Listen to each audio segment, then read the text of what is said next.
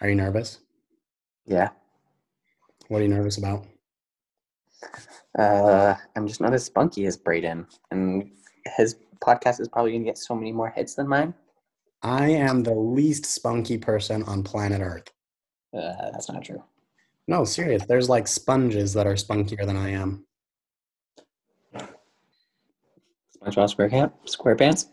Yeah, but now that I think about it, sponges are squishy and they're like probably the most spunky of the cleaning tools. Boy.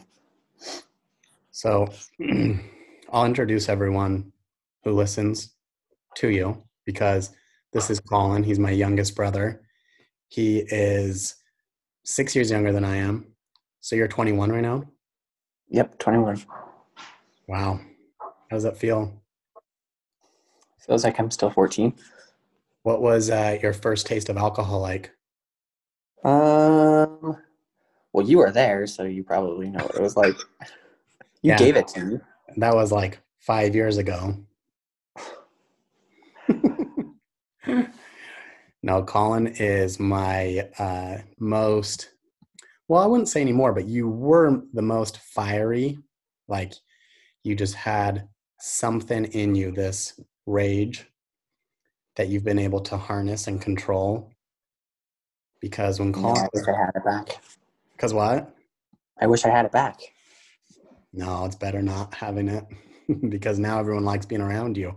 You used to, if I would, if I would make you mad, which was unbelievably easy to make you mad when you were younger, you would run up the wall, backflip over me, land on my shoulders, and be clawing my eyes out before I knew what had happened. Yeah, I could do crazy things, and you and Braden and Dax would tease me to the point of where I would try to beat you up, and I was so little it just wouldn't hurt, and you guys would just throw me across the room and beat the crap out of me. But I didn't feel any of it because I had that rage. I'm pretty sure you have that mixed up. I think you and Braden would tease me that I would try to beat you guys up and you were throwing me across the room. Uh-huh. Pretty sure there's still a hole in the wall where my head hit. You mean when you punched it because BYU lost? Yeah, I used to care about BYU. I cannot believe I ever wasted my time doing that. I know. Colin was also the person who, when he was younger, he would be like eating a bowl of cereal and it would spill the milk. And I'm like in the other room watching TV and he go, Devin, what the crap? Look what you made me do. I'm like, what? I didn't do anything. See, I don't know how true that is, but my wife Sav says I still do that. So there must be some truth to it. But mom always says, like, I would spill the milk and I would blame it on her. But I'm like, it was your fault because I was 2 years old and you were making me pour my own bowl of cereal. I'm like, hey, mom, will you help me pour my bowl of cereal? She's like, yeah, just go pick up that really heavy gallon of milk and pour it yourself. And I would end up spilling it. Like, that's what happens when you make me pour my own milk. Yeah, that's why she is still to this day pouring your milk, our mom. Yeah, you were really, really sensitive as a little kid because I remember I could make you cry without really even trying. I would just say, go take your pills, Colin. You're saying I was adopted or go take your pills. Just for listeners, I have way bad ADD, but so does everyone else in my family. And for some reason, my mom put me on these crazy drugs when I was in elementary school to help with my ADD. And they just made me a little sissy. They made me super sensitive. Yeah, And you were. then Devin, I remember years later, he had to get pills for ADD. And I would try to do the same thing, say, go take your pills. And it wouldn't affect him in the same way because he's heartless. No, yours were more rude. Mine was just to try to be funny and make you cry. You were like really trying to hurt my feelings. Yeah, I was really sensitive. I remember one time, Braden and JT, I think maybe you were there, but I was just watching TV in the TV room. I was maybe like 10 or 9. And you guys came in and just started pointing at me and started saying, oh, are you blushing? So, of course, I just started to blush. And it was making me so uncomfortable because you guys were saying, oh, he's blushing. And then you guys started saying, "Oh, are you going to cry?" And it just made me start crying. Oh, if somebody did that to me even today, came up to me and just said, "Are you about to cry? You look like you're going to cry." I would start crying. And I'm pretty stable. Well, actually, I'm pretty unstable. Just emotionally. Man. That's so funny. Yeah, you're really, really good at it. You've just honed in your rage. And you're very calm now. Calm as a cucumber. I know. So when I first broke my neck and got in the chair, I still had the rage at that point when I was 14. Mm-hmm. And then the just not being able to move and run and punch stuff and hit things because my hands didn't work either. So it would just make me more frustrated. So I'd be mad and I'd go to like punch something and then I would fall over and almost fall out of my chair and then get even more frustrated. Oh, I just had to calm that, down. yeah, that sounds like a loop of rage. Yeah. Colin was also my most active brother, and let's say you're the most naturally gifted, like athletics wise. You were a great soccer player. You were good at skiing. You were great on the trampoline. Colin would literally line up, like, I swear, a 20-foot ladder next to the tramp, jump off the very top so he could bounce higher to do more flips. He would do double front flips, double back flips. And I'm like afraid to just climb the ladder, period. And he's jumping off, doing all these crazy tricks. You weren't just satisfied with like jumping and doing tricks. You had to go get a ladder. I was an adrenaline junkie. But speaking of trampolines, do you remember the one time when the waterfalls in the backyard were being built and there was so they dug a huge trench by the trampoline? Okay. And you were there with me. I tried to jump over it and I slipped and hit my head on a rock and fell into the ditch. You don't remember this? Uh-uh. You helped me out. And then we went into the kitchen and you pinched my wound, my gash on my forehead, and waited for Dad to get home to super glue it. Wow, that sounds like me. I'm very caring like that. It's true. And do you remember one time I caught the bushes on fire? No. Oh, yeah, and I had to get the fire extinguisher. Uh-huh. I remember I was out there. I think I started with a magnifying glass. And Or I like had matches. I was like, oh gosh, I started a fire. So I started blowing on it, like, oh, I'll blow it out. And it just got bigger. And I thought, I don't have any water. So I started spitting on it. I don't know, I was probably like 6, maybe 5. I think you were pretending to smoke like cigarettes, like you got paper and were rolling it up, or pretending to smoke and then threw that on fire paper into the bushes and they caught on fire and you come into me. I'm like, oh, hell, now I got to solve this problem. And I did. Wow, I am so helpful and resourceful. Thank goodness you were in the kitchen, though, because I don't think anyone else was home. Yeah, and then we would have come home to a burnt down house with you spitting on the fire trying to put it out. Mm-hmm. And it probably would have been your fault. Oh, so I hope this gives like to our listeners a good background of into Colin's personality, because then in August of 2013, after I had been married for A week. a week, Colin broke his neck. And if I can get through this without getting emotional, it will be amazing.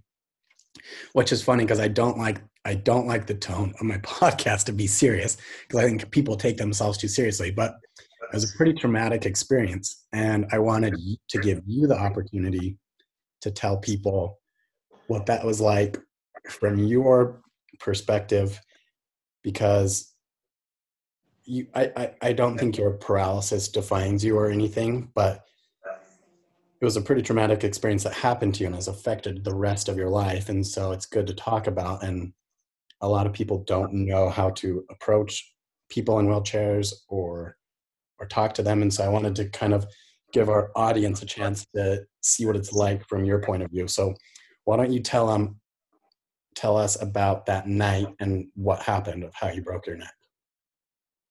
Okay, so like Devin said, it was, I think, yeah, August 30th, so like a week or two after Devin got married. Um, it was also my first week of high school, freshman year, 14 years old. Um, I went to Timbuktu High School, went to first football game of the season, and after we won, so afterwards there was a party at one of my friend's house. So I went over to that, and then with my friends Max and Brig on. Do you remember JT's little scooter he had? Yes, the Vespa. Yeah. So Max was driving that with me and Brig on it. You were asking. Crouched in the middle spot. So we drove up there, and then Max got tired and wanted to go home, so he left, and I just stayed because I like to party. And there were a lot of cute girls. So then I went to. Then another kid said, "Hey, we're throwing a more like a fun party, more girls." So I go to that. 2 parties? 2 parties. Wow, that's like 2 more parties than I've been to in my whole life. Yeah, probably.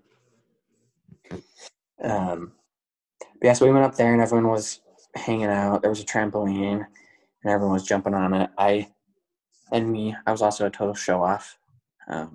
So I got on the trampoline to do my tricks. I was doing tricks, and there were other kids there that were jumping on the tramp that were good, and we'd take turns and kind of like push each other, like, "Oh, do this trick, do this trick." And they said, "Do a double backflip." I said, "Okay, easy, done it a million times." So I go and I'm jumping, and it's probably 10:30, so it's dark, and it was fall, I believe, so gets darker early. Go up, and it's weird. I kind of had a feeling like it wasn't gonna work out. Super weird feeling. Um, I thought I just did one backflip, and I said, okay, I'm not gonna be able to make the second, so I'll just land and just do one. But I opened up, and I was upside down. Sky is black, trampoline's black. I couldn't tell what's up or down. And just landed on my head, broke my neck. Felt like the wind got knocked out of me. And I just hear everyone go, "Oh my gosh!" Oh, like scream. "Are you okay?" And I didn't know I had broken my neck at this point. It just felt like I got the wind knocked out of me. Mm-hmm.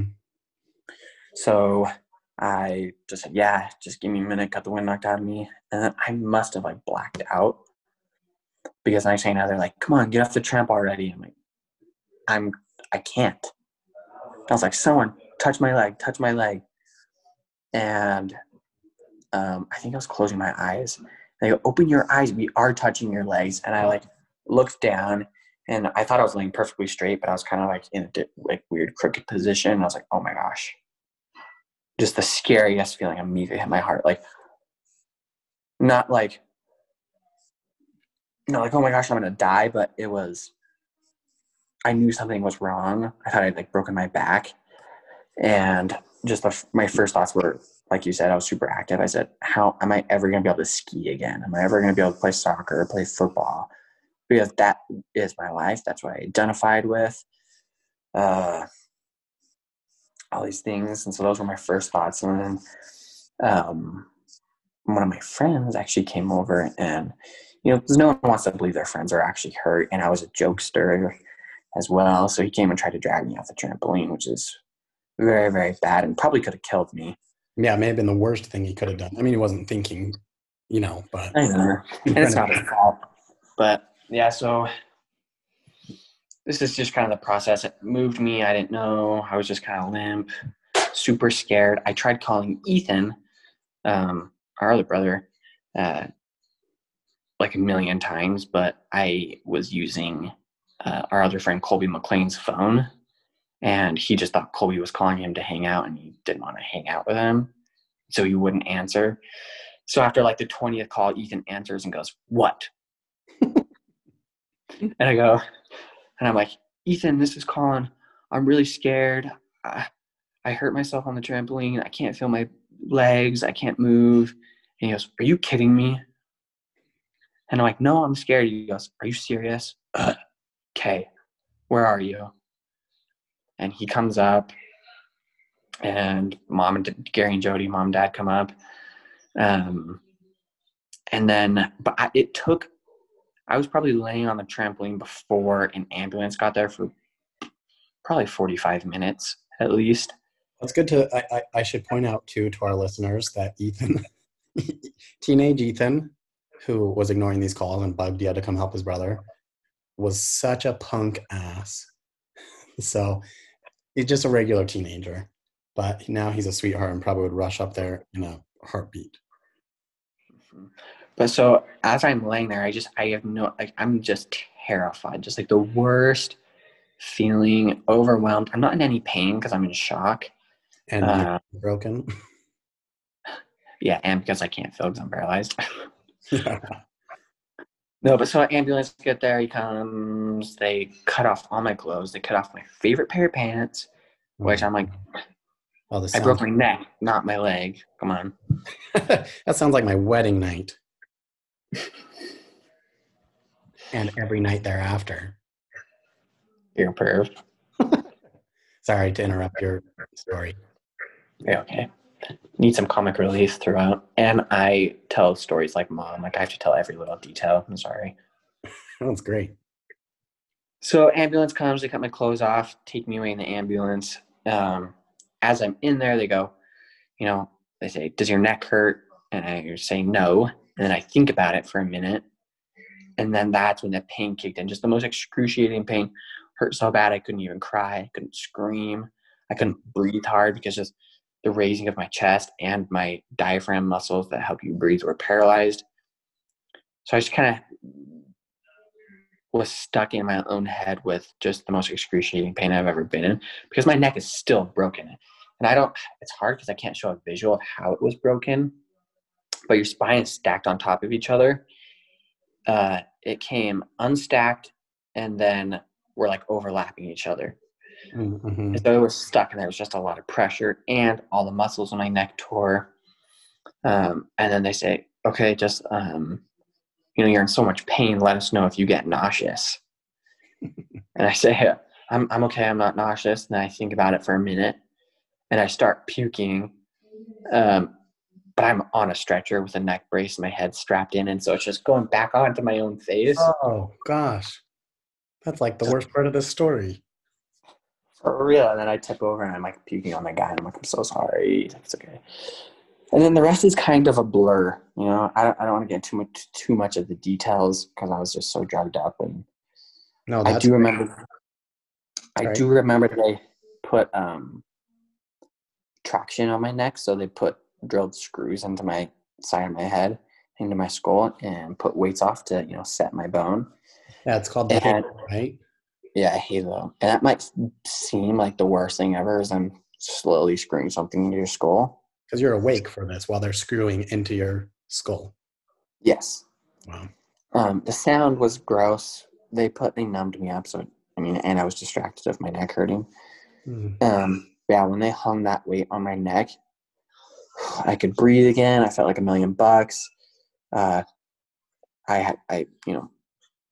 I eventually had to get life flighted to Primary Children's, get surgery. I didn't know I had surgery until Where did you break your neck? So you have like 3 levels in your spine, like cervical, thoracic, and lumbar. Okay. I broke my cervical, which is your neck. C6 and 7, just the 6th and 7th vertebrae is where I broke it at. And that's like the most common, really. But so I had surgery. Let's see. Where do I want to go from here? You know what this, sorry, I don't want to distract from this, but you know what this story kind of is reminding me of? And not to take away from the seriousness of your story, but the other night I had just finished going to the bathroom and I was walking back to get in my bed and I bonked my shin on the edge of my bed. And I thought I was going to die. And it took forever for the ambulance to get there. And Gracie didn't even wake up. But, oh my gosh, I'm sure I blacked out because I woke up the next morning fine. But in that moment, it was the worst thing. I know how you feel. Yeah, it's kind of similar to your story. Very similar. Okay, yeah, I'll get on with it. Anyway, I had trouble breathing. Couldn't breathe for like a week. Why um, couldn't you breathe again? because so they did the surgery and they put like a PICC line into my neck just in case I had any internal bleeding in there, and they took it out too early or too rough, and it hurt really bad. Mm, And so I had internal bleeding in basically going into my air pipe because they do the surgery, they cut into the front of my neck and basically just push my esophagus, my windpipe, and push everything out of the way and get to my spine that way. yeah. Uh, Oh yeah, they go so through it's the front basically, of your. They go. Sorry, the surgery is through the front of your neck to get to the back of your spinal cord. yeah, Which your spinal cord was not severed, by the way. Right. That's important that everyone knows because your spinal cord is very sensitive. Yours is only bruised, right? yeah, technically. I mean, the way they kind of tell is, yeah, it's bruised, it's scarred, is what they like to say. Um, so severing it, it would be completely severed, like cut through. Mm-hmm. There's no chance of any sort of recovery or you gaining anything back. And so that's why mine is what they would say incomplete injury, which is partially damaged. You could gain something. So, like, a lot of people will break their neck and then be paralyzed because of swelling Yeah. in their spinal cord. And then after, it can take a year for the swelling in your spinal cord to go down. Mm-hmm. After a year, they'll gain more, mobility. And that's kind of the case with me is I gained more back, and I am super lucky. Yeah, because you're technically a quad, right? Yes, I'm a quadriplegic, which is 4 limbs are impaired, and most people that have had my same level of injury. They don't have any triceps or any hand function, so they're basically just vegetables. They can't do much other than speak. Yeah, but you have full mobility of your arms, Yeah. shoulders. Your hands are a little messed up, but yeah, I mean that's a huge blessing within your injury that it's not as bad as it could have been. Yes. Yeah. It's kind of the So same. yeah. So I did my therapy at the hospital and was able to come home after 2.5 months. You were in the Uh, hospital for 2.5 months. yeah. I mean, I remember it, but it just that seems so long. That's crazy because I remember. I'll tell a little bit from my point of view because the night it happened, I was on my way back from a drive-in movie up in West Valley, Utah, which I cannot believe I went there. That's the scariest part of Utah. And no offense to West Valley listeners, but you live in a scary part of town. And Mason called me and said, "Hey, Colin, he did a trick on a trampoline and he can't feel his legs." And I'm like, "Oh, he just landed funny and knocked the wind out of himself. It'll come back." Like, was not serious to me at all. Uh-huh. And then mom comes home and is like, "We're life lighting Colin up to primary children's." I'm like, "Oh, maybe this is more serious than I thought." But even then, I just thought, okay, he'll get up there and be fine. Broke his leg or something. And then Gracie woke me up in the morning, like shaking me, saying, "Hey, we got to go to primary children's. Colin's paralyzed." It was like the worst possible way to wake up. And yeah, drove up, went and saw you. You had, is it traction? Yeah. Yeah, so you had that traction, that thing screwed into your head. You couldn't really talk. Um, just really traumatic. I mean, that I think you captured that night and being in the hospital pretty well.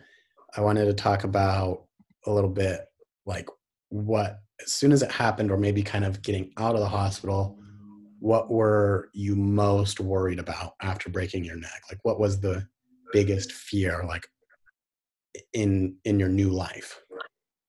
Mhm. So my biggest fear. So I broke my neck August. Didn't get out until later in the year, and it started to snow. My friends were going skiing, so my biggest fear was, I'm gonna miss out on skiing. I'm gonna miss out on sports because I mean that was my identity to me is I am what I'm good at, Mm-hmm. and I mean that's not a good thing for anyone to Well, have that's that. why I'm just not good at anything because I don't want to risk my identity being ruined. if I all of a sudden am not good at something. You're good at jokes, being funny. Um, no, so that was my initial thought, and then more serious life thoughts came a little bit, shortly after that. Like, will I be able to find a girlfriend? Will someone want to date me? Will I still have my friends because my friends were on the football team? My friends were who I skied with. Will I have my friends because I can't go out with them? But Will I be my wife? to touch on that a little bit, after this happened, like the support we received and you received was really amazing. I mean, I feel like with your friends that you had, it just bonded you even closer to them. I would 100% agree with that. I mean, there were people that were my friends, but I didn't hang out with every day that, I'm not friends with and, Mm-hmm. being friends with. But yeah, like main friends, and just like my guy friends, Max and Greg, them. Well, Yeah, and with the that's girls, way closer. sorry, with the girls, you still didn't have any problem with that. You had hookers over what seemed like every day. And yeah, I mean, you did pretty well still. Yeah. I had really good girlfriends as well. Yeah, really, really nice. They would tease me and do stuff like give me. I was kissing a girl one time, and another friend snuck in and was giving me a wedgie while I was kissing this girl, and I had no idea she was giving me a wedgie. Oh, that's called bullying, Colin. No, but then we laughed about it, and it was funny. I would have given Um, her a wedgie back just to get even. oh man, I know you would have. No, but yeah, so my friends, they're all really open, and there are a lot of things. Well, like with my guy friends, not really with my girlfriends, but there are a lot of things that come with being paralyzed, other than just not feeling and not moving. Like, uh, you get RBs all the time. You know what that is. Yeah, I do, but I don't know if our audience does. Uh, Why don't you tell us? no, you can tell them. What did you It's say that it's called? an RB or An NRB. RB? NRB. So NRB, sorry everyone listening, is called a no reason boner. So Colin cannot feel his wiener. And uh, he would get these NRBs, but apparently they were RBs, so I guess a reason boner around his guy friends, which is confusing me a little bit more. No, they just knew about it. The girls didn't. My guy friends were good, and they would say, "Hey, psst, throw me a pillow or something." I don't know what's going on, Oh, but there's more than just the NRBs. There's like bladder function and bowel function, like going to the bathroom, which is the worst thing of being paralyzed is having to stick a tube in your wiener every time you have to go pee. yeah. So I don't know if people, because you're saying these little things that I don't think a lot of people realize there's more to being paralyzed than just you can't walk. And it is, I talked a little bit about it with Ethan. You have to cath yourself every time you have to go pee. In the middle of the night, you got to cath yourself. Mm-hmm. Yeah, I wake up probably 2 times in the night because I have to pee, and then to go poop. I use a suppository, and I have to sit on the toilet for an hour plus time. And in the beginning, it was a learning curve because you have to train your body to go poo. Like, it has a schedule. You're So not, like you 8 don't have the o'clock every core other day. to push. And I mean, do you even know when you have to go? I mean, now you do because you're on your schedule, but can you feel it coming? At the very last second, when it's way too late, is when I can tell. Oh man. So at the beginning, yeah, I was worried about that. I didn't want to hang out with my friends because I had to wear a diaper for the first, year or so, Yeah. because I would either pee my pants or poop my pants.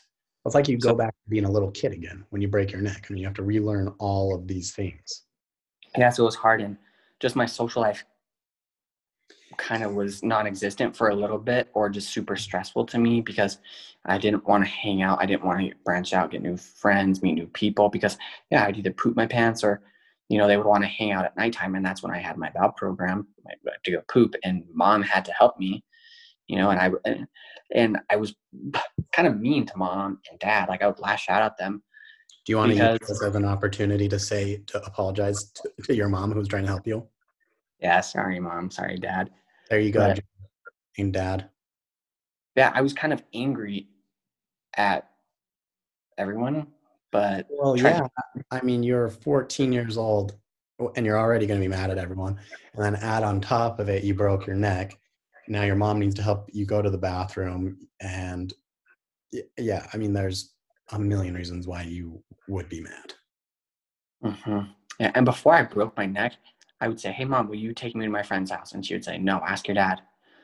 And I wouldn't even ask him because I knew he was going to say no, or just say go away or something. I don't know. And so I wouldn't even ask him. I would just start running to my friend's house, 5 miles away, 10 miles away, however, many miles away. I would just start running to my friend's house. You And know so that Noah's house is only like 200 yards away, right? who's? Noah. So I think you're exaggerating with your 10 miles. Well, there's like Max and Grant and Brig and I know. but yeah, so I was starting to get into an independent where I didn't rely on mom or dad. And now Jody would get frustrated at me because I would get frustrated at her. I'm like, Mom, this is the last place I want to be. Trust me, is you have not me go poop. Yeah. I'm sorry at you, but I am mad. Yeah, so yeah, with friends, I mean, it eventually got better. I got on my schedule, and now I'm completely independent. I go poop by myself, go pee by myself. Yeah, I can cook my food. I can drive. and you have your own special car. Your kitchen is retrofitted to be lower, so you can do those things.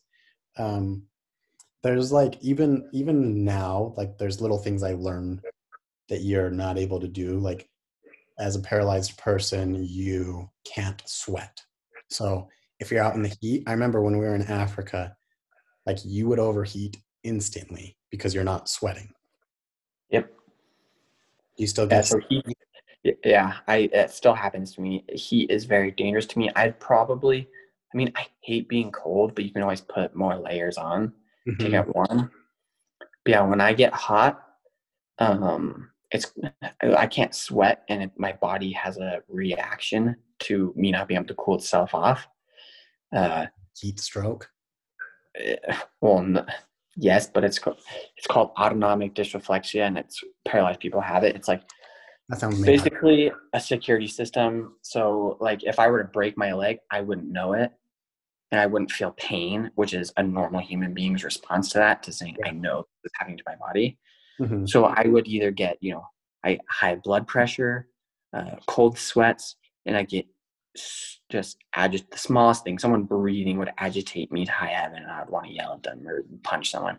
Oh, so that's like, that's your body's response if something is wrong. So you'll still be able to tell if something is wrong.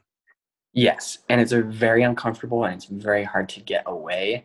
So like when I have my blood pressure, I feel like I'm gonna have a stroke, and that can happen, and it's happened to someone I know who was on a cruise ship and got stuck in the sun somehow, and they overheated and had a stroke.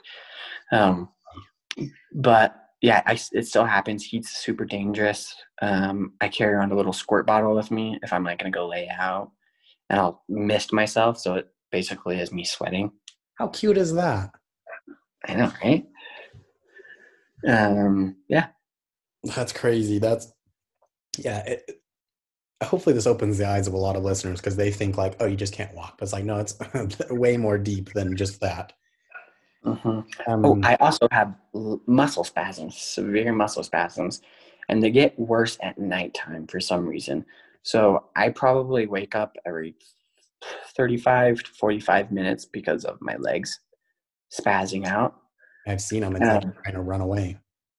Yeah, they'll kick, they'll come up. I've kneed myself in the face before. Wow, you're flexible. Because my stomach muscles will spaz out too, and it'll sit me up, and then my legs will spaz and come up, towards my chest, Oh, if and you're I'll lying knee down or my head. something. Hmm. So funny. Kneeing yourself in the face. What if you knocked yourself out? Oh, that would be so funny. Well, you must have been on your mission or something. That's a joke, by the way. I was like, this happened after my mission, the little one I went on.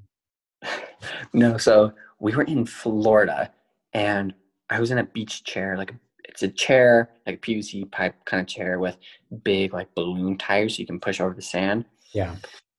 And it's not supposed to go in the water because it floats, and then it floats and gets unstable and flips over or whatever. Yeah. And mom's like, "Oh, it can float," and we're like, "No, Jody, it doesn't go in the water." She just is not listening, pushing me down to the water. I'm like, "Mom, this is gonna float and I'm gonna tip over." And she's like, "No, no, no, I'm not gonna put you in the water." Sure enough, pushes me in the water. Wave comes, flips me. I fall out sideways, head first into a foot of water. Hit the sand, and then my legs come flying after me, and I'm upside down, and they come and knee me in the face underwater. I'm like, I could have just broken my neck again, Mom. And she's like, "Oh, whoops." I'm like, "Oh Yeah, my God." that that captures mom perfectly. That's so funny. She did feel really bad, but Oh yeah. Well, I mean, talk about some of the social aspect things that changed afterwards. I noticed you had said in the past, like just being in a wheelchair, people treat you differently. I mean, I do it too. If I see someone in a grocery store in a wheelchair, it's like you act differently around them because you almost want to act like you don't you don't see see them, or I don't know. It's a weird thing. So tell me a little bit about like the social differences you notice yeah. being paralyzed. Yeah. So one, everyone stares at you, which isn't a bad case in my situation because I'm very handsome. Well, maybe they're staring because you have an NRB in the grocery store and they're like, whoa, check out this guy. And they like it. Oh my gosh. Sorry, No, Steph. My mother-in-law, Steph.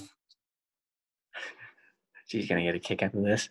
No, but I remember, so when I was actually in the hospital, they would let me like practice going outside, like to help integrate me into the world again, basically. Yeah. And I got to go out, and I was so nervous. I remember I went to Cafe Rio, and yeah, everyone just was staring at me, and it was uncomfortable. And I knew they were curious because, I mean, before I broke my neck, I would do that too. I would stare at someone and be like, "Okay, what's wrong with him? Does he have legs? Is he, mentally, you know, handicapped?" But so yeah, I would go in and people talk to me and say, like, talk slow, bend down and say, "Hi, how are you?" And I'm like, "I'm good. Thanks for." And they're like, "Oh, okay." And I'm like, "Yeah, I'm not."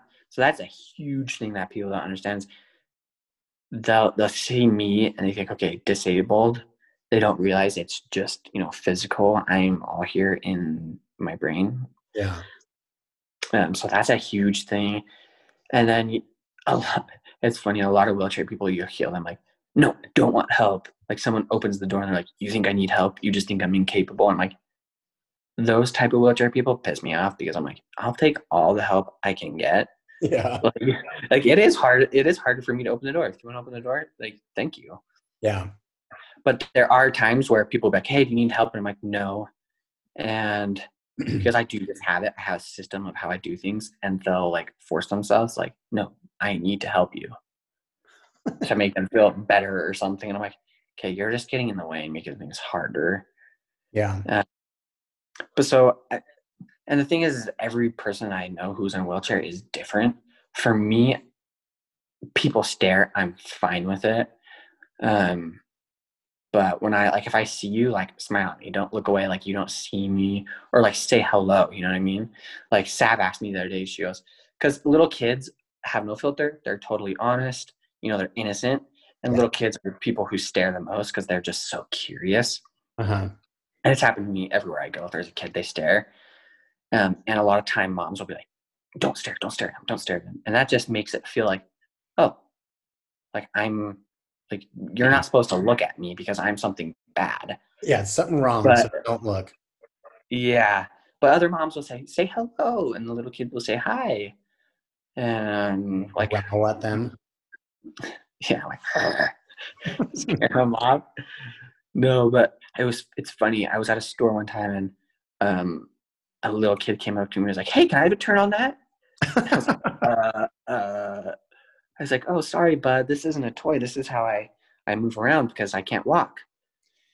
And it was nice because he just asked me, like, he was so curious, like, "Oh, okay." I told him straight up, like, "No, this isn't a toy." He's like, "Oh, that's cool. You just get around different." So socially, yeah, going around, people stare, but it's funny because when I see someone in a wheelchair, I stare at them and I try to figure out what's wrong with them. And like, mom, she's the worst at this. A wheelchair person will come in and she goes, "Go say hi to him. Oh my gosh. Like, look, you guys are friends and twins." I'm like, "No, we're not. We're two different people with two different personalities." Well, Like, I don't know if he was in an accident. Like, other people will say, like, "Hey, like, how, like, why are you in a chair?" For asking. And for me, I'm fine with telling them. But with other people, it's like traumatic and they don't like to talk about it. But I'm fine. I like people asking questions because the more awareness I can spread about people in wheelchairs, or correct term, I guess, people with disabilities, yeah. or whatever. But yeah, I'm a normal human being. My mind is here. I can have a conversation with you. Yeah, I can do a lot of things. Like, friends wouldn't invite me places sometimes because it's like, "Oh, we're going somewhere where we don't think he'll be able to get." But it's like, if I would go with Max and Brig, they give me a piggyback ride and I can get wherever I needed to go. People can help. I can do most things, just different. yeah. Yeah, that's the thing. You're still a human who can do things. That's being paralyzed. You live your life, you just do it differently than others. Doesn't mean you can't do it. You just do it in a different way. And that's one thing that with you breaking your neck has opened my eyes to, like, oh, I didn't notice before, but I am staring at this person in a wheelchair, or I am catch myself wondering, like, what happened to them, or ignore them, or exactly like you said, they're physically like lower than you, so you kind of talk down to them like they're a kid. And it's good to catch yourself and realize, like, oh, what am I doing? Like, would I want someone to talk to me this way if I was in a wheelchair? Mm-hmm. And Yeah. I kind of wanted to wrap it up on like the the better part of your life after you met your wife, because Colin's been married for a year and a half now to Sav, who is just a 10 out of 10 on every category, on every level. Like, I want to be able to talk about Sav without getting emotional, but she's been like, just amazing, and an answer to prayers, and an angel, and she's beautiful, she's kind, she's thoughtful. So why don't you tell everyone about meeting your wife? Because you had mentioned one of your worries was, you know, not finding like a girlfriend or a wife, and you've just like excelled in that category and found such an amazing woman. So why don't you talk about Sav a little bit, and how much she does for you and how amazing she is. Yeah, so Sav is my wife. She is amazing. And like you said, she is a 10 out of 10 on every level, which is very, very true. Heck, she's probably a 12 out of 10 on her looks. But no, she is a sweetheart. She is an angel.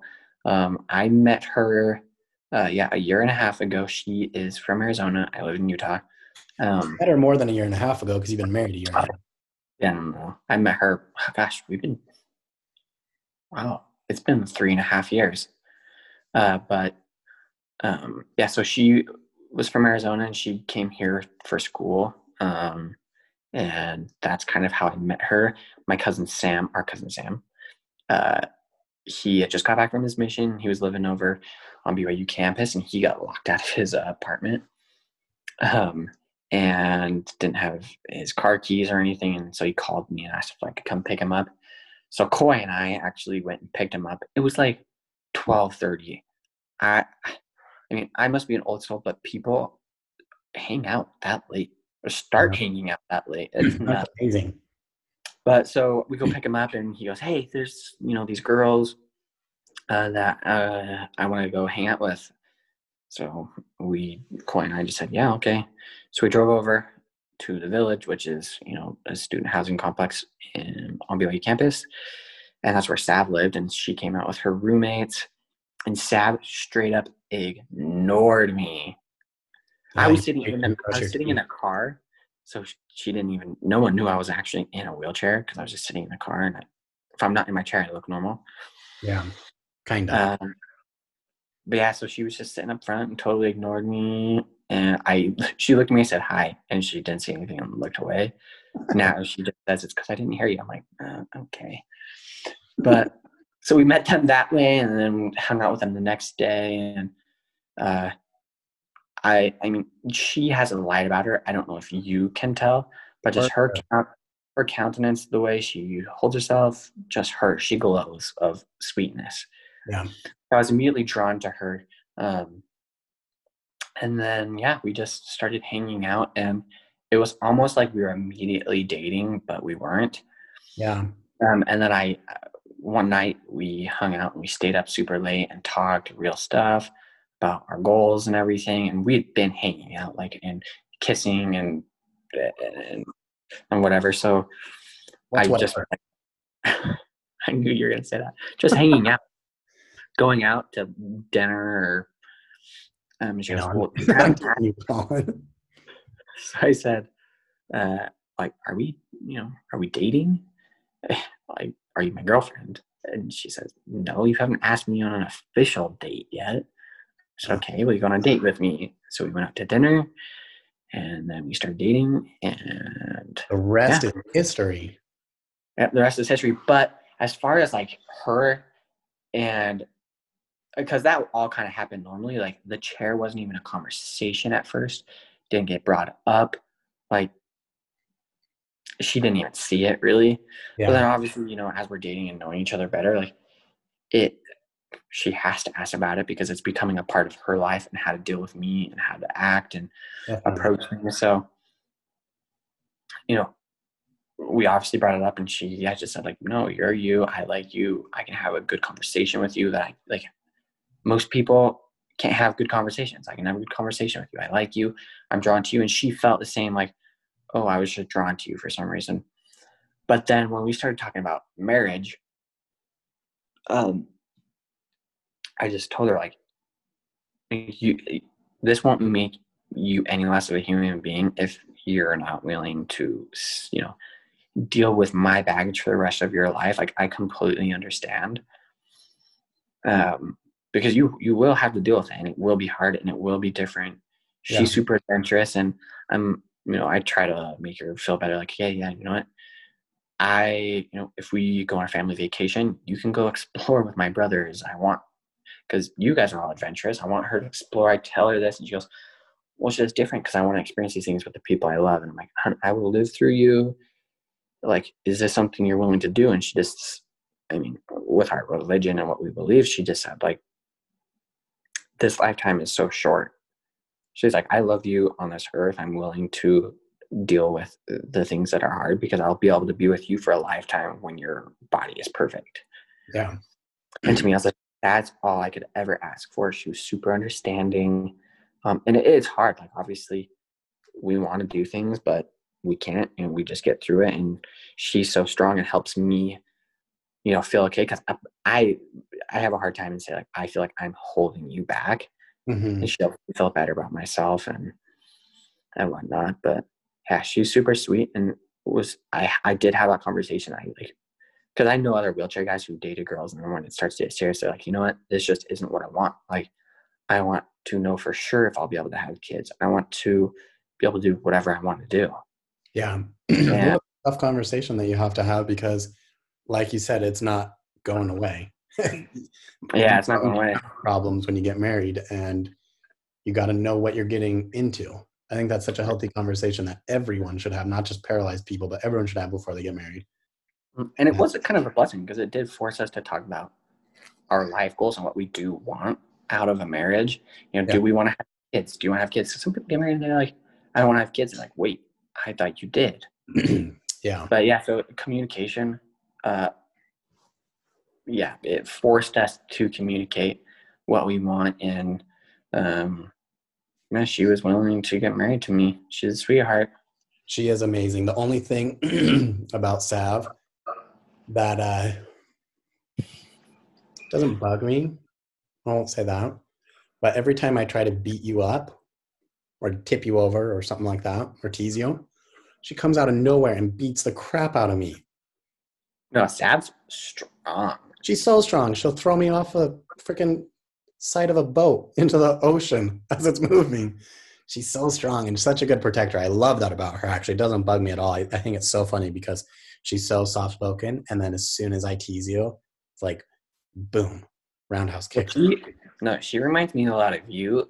Well, you're kind of weak and have a very low pain tolerance, and she has really high pain tolerance. But she's not just strong physically. You are the wittiest brother, and you just like to wreck people with your words. Mm-hmm, yeah. And it's joking and it's fun, but Sav will give it right back to you. And she is so quick-witted with her words and her mind. It's awesome. Oh, she's savage. Yeah, she's savage. Let's talk about something funny and fun because this podcast was too serious. Oh, well, I can talk about the disgusting parts of you if you want. That's not funny or fun. Yeah, like how I get in Colin's truck to drive it, and I'm like, oh my gosh, did something die in here? It is so stinky. And I find, like, after driving for 20 minutes, I'm like, this is bullcrap. I get out and looking for it. Sure enough, under the passenger seat is like 3 urinals full of his urine that have been there for years. Just years. Oh, it's good. I like was about to throw up, and I'm about to throw up just thinking about it. You know, funny story though. You and Braden said how you like to go skip class and go sit in your car in a parking lot. I would also do the same thing because I had bad examples as brothers. But my friends and I would go sit in the car, and I was just sitting in the car by myself, and I had to pee so bad. Mm-hmm. So I just pull my pants down in my car because I can cath in my car. Yeah.